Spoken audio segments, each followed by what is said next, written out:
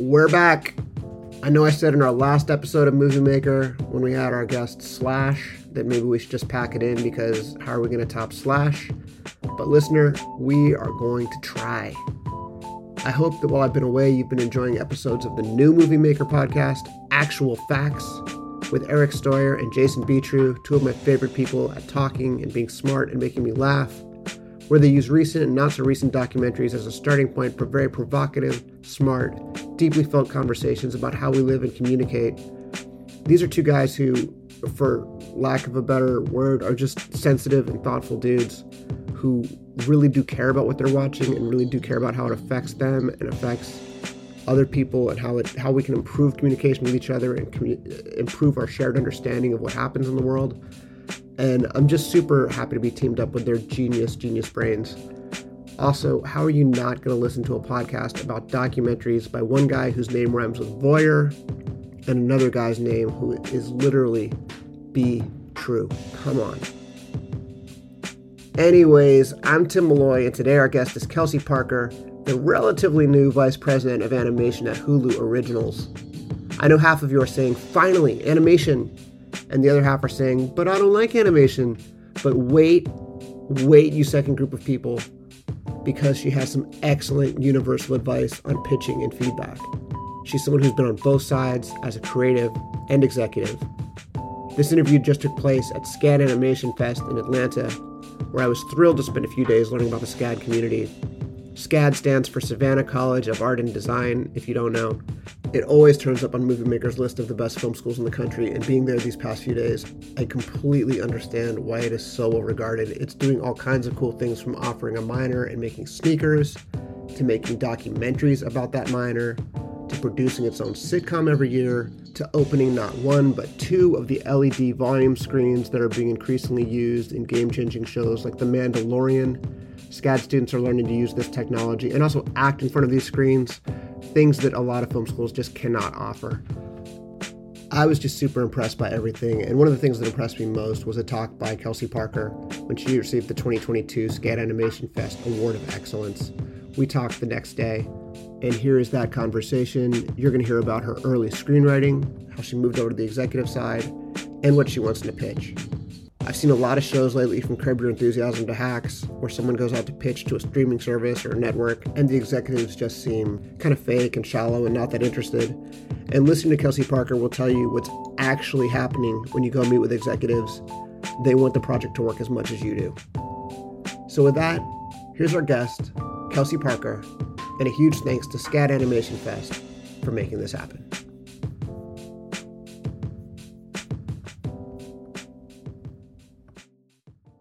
Kelsey Parker, welcome to Movie Maker. Thank you. Thanks for having me. It's so wonderful to talk with you. I got to hear your speech at SCAD Atlanta yesterday for the Animation Festival. Fantastic. Thank you so much. And just to start, what struck me is that you're now running animation for Hulu, and some of the first stories you ever saw were cartoons. Yes. It was hard to pull you away. How important were they to your childhood? So important. I think because, like I was saying yesterday, I had the Nickelodeon programming schedule memorized as a 5-year-old, and my mom was like not at all into it, and she'd be like, you have to get out of the house, you can't do this. And I also have an older brother who works in entertainment. He's at ABC Signature. He was at Comedy Central with me for a few years. He's at Funny or Die before that, and so everything he was doing, I was like, what are you doing? What are your friends watching? Your friends are watching Ninja Turtles? I need to watch Ninja Turtles. We're watching Gargoyles? Okay, and then like South Park came along, and he was like, absolutely not. You're in the 3rd grade. And I was like, but who killed Kenny? You know, so, and I would lean in, and so that it was a huge part of my life, and I just really enjoyed watching TV when it was animation, and then again, following my brother's footsteps, MTV, coming home and watching music videos, and then you get TRL, and you're just into the pop culture sphere, and I loved it so much, but didn't realize what I'm doing now is a job you could be doing. Yeah. And once I got into development, it all made so much sense and clicked that this has been an obsession of mine basically since birth. But it's clicked now, and I'm like, oh, now I understand why I love film and TV and storytelling generally so much. Yeah. So you went to, I know I'm skipping a few years, but you went to University of Michigan. I did. Not when you were 6, but years Not when I later. was 6, but kind of. My mom went to Michigan. My brother went to Michigan. I went to Michigan. My little sister went to Michigan. My dad paid for all of it, so he counts himself as a Wolverine. So yes, that was deep in my blood, even at 6. I wasn't on campus yet, but I knew already. Oh my God. And you knew it was going to be screenwriting? You knew that? No, I actually thought I was going to be teaching. Oh. That's what I your parents? applied to school for. Yeah, my parents were both teachers. I thought I was going to teach. And I commend teachers. I think they have some of the toughest jobs in the world. That's why I love Abbott Elementary so much. It's like a great reflection of what really goes on in the public education system, and that's all very important to me. But I also saw as like when I'm standing at the front of a class, or even I coach swimming, so I'm standing in front of my kids in my lane, I have their attention way more if I'm talking about TV and pop culture and music and things than when I'm just talking about whatever the subject is we're teaching. So how can I make it relatable to the content they're consuming?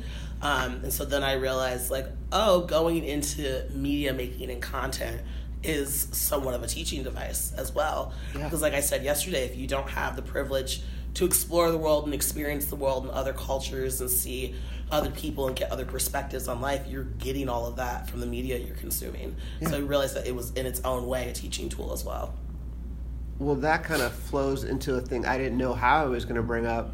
Your first film that you wrote is about swimming. It's about a guy who goes back. Yeah, how'd you know that? There's IMDb. It's easy. Deep cuts. It's easy. Yeah, the deep cuts. And then the next one was about a beauty pageant contestant. I actually wrote Beauty Queen first. Okay. And we made it second, but I wrote it first.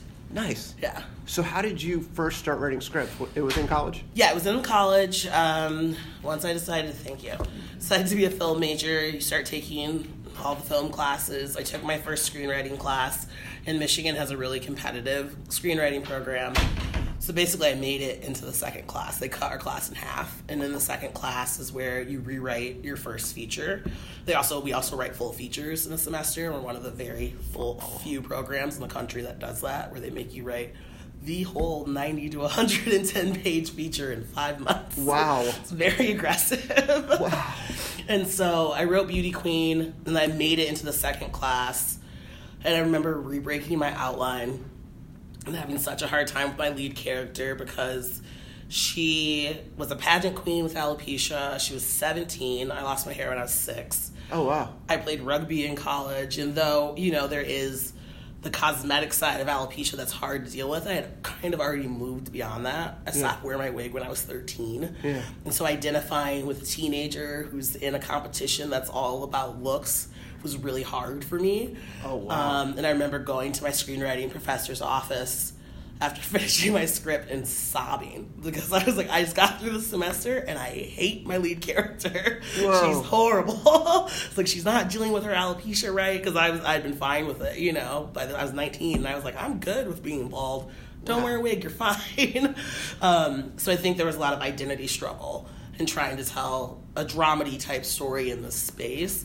And so then once I got to the third screenwriting class, which is where I wrote Shark Tank, the swimming one, I just wanted to do comedy and something that was going to make me laugh and be fun. And Gotcha. I was a big fan of Superbad at the time, so I wanted like a hard, funny. I came into school like Juno, Little Miss Sunshine. That's what I was trying to do. And then I was like, I need to laugh. It's good for telling great stories, but I just want to laugh because this is too emotionally draining. That I totally see in the stuff that you've greenlit at Hulu and that you've worked on at Hulu. Like, definitely the hard laugh. And definitely, like, even if it's, like, pushing a little bit where some people are going to be like, oh, no, like, that's an aggressive laugh. Like, that's why we're here. Exactly. Like, How do we push boundaries? How do we subvert expectations?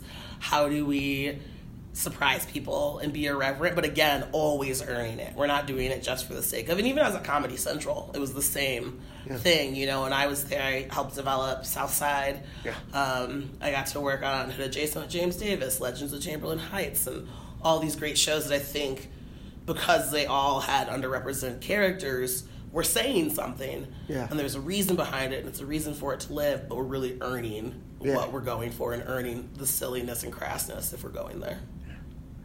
So, how did the feedback that you got on your early writing translate into the feedback that you give now? You talked about it a little bit yesterday, and I just thought your way of noting was brilliant. Oh, thanks. have a few specific people to credit. So Jim Bernstein, who runs the screenwriting program at Michigan, he wrote Renaissance Man, Mighty Ducks 3, he's great. He was my screenwriting professor, and we did a lot of peer feedback in school, and our classes were very small. The highest level screenwriting class, 423, there were only 6 of us in the class. Wow. Yeah, and so all we're doing every class, and it's 3-hour blocks, once a week, is reading each other's pages and giving feedback on them and talking about how we're going to break story and break structure.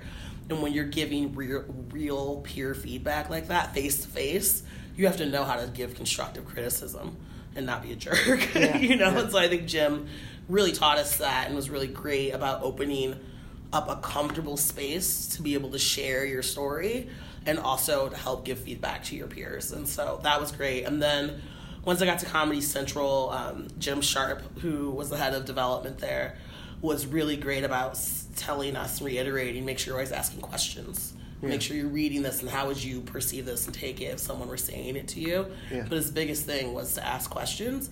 Because, though we're giving notes all the time and we're experts in it, and I say that with quotes because, who's an expert in anything? It's all still subjective. Yeah. Because it's storytelling. It's all still extremely subjective. So who am I to say it has to be this way, as opposed as asking a question and saying, well, could it be this way? If we're pushing it in that direction, how will that impact A, B, and C within our story?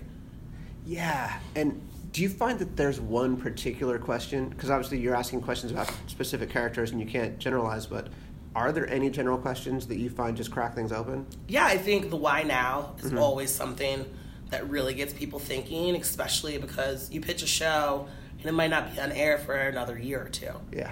So what makes the show stand out amongst a very crowded landscape? That's probably the biggest question that helps not only the writer and creator to open it up, but us as development executives also to know, because we have to take what we're hearing, with maybe a VP and a coordinator, and we are internally pitching that to our bosses, and they're pitching it to their bosses, and they're pitching it to their bosses in order to get, these mega investments. Shows aren't cheap. So you're spending a lot of money on it, and so you have to understand that why not for yourself as well as for the creator. Ridiculously, it has never crossed my mind before that the person who's sitting across the desk from you who you're pitching to is actually your advocate, and the reason they're pushing you is because they're going to have to go advocate on your behalf. Yeah. They're not being mean. No, that's a big part of being a development executive. And I think that's why it's so important also to build those personal relationships with your creators. I think we did a lot of this at Comedy Central. That's why our shows, the leads in our shows were playing heightened versions of themselves, or their names were in the title of their shows, and obviously everything they did had a massive personal connection to what the specific show was. Yeah. And we were really a boots on the ground company under Kent Alterman, and he would encourage us to go to comedy shows, make friends with the comedians, get to know them, know what they want their stories to be, help them to hone their voices. It's really our jobs to be advocates more than anything. And then when you're on the other side of the table, when you're getting these notes, we talk to so many screenwriters who say, or directors who say, your job is to ignore all the studio notes and make your vision. What do you do with that when you're trying to be someone's friend? I always try to remind people we're on the same team. Yeah. And again, that we go back, we have the same end goal, and that's to make the best content possible. I know there are situations where places are like, well, we're a children's programming network, so you have to pull that back a little bit and soften it. I've been fortunate enough to work at places where I think we have the freedom to kind of do what we want. Obviously, we still have the limitations of S&P, which is good. We love our S&P teams. But, being at a place like Comedy Central, being at a place like Hulu, we have the freedom to kind of tell the stories we want to tell. And so I think understanding that it's more of a partnership as opposed to, I'm your overlord and you have to do what I say is the best understanding to get us on the same page to, again, we're all rooting for each other's success. There's no world in which there's some evil corporate overlord who wants you to fail. And I think people understanding that goes a long way.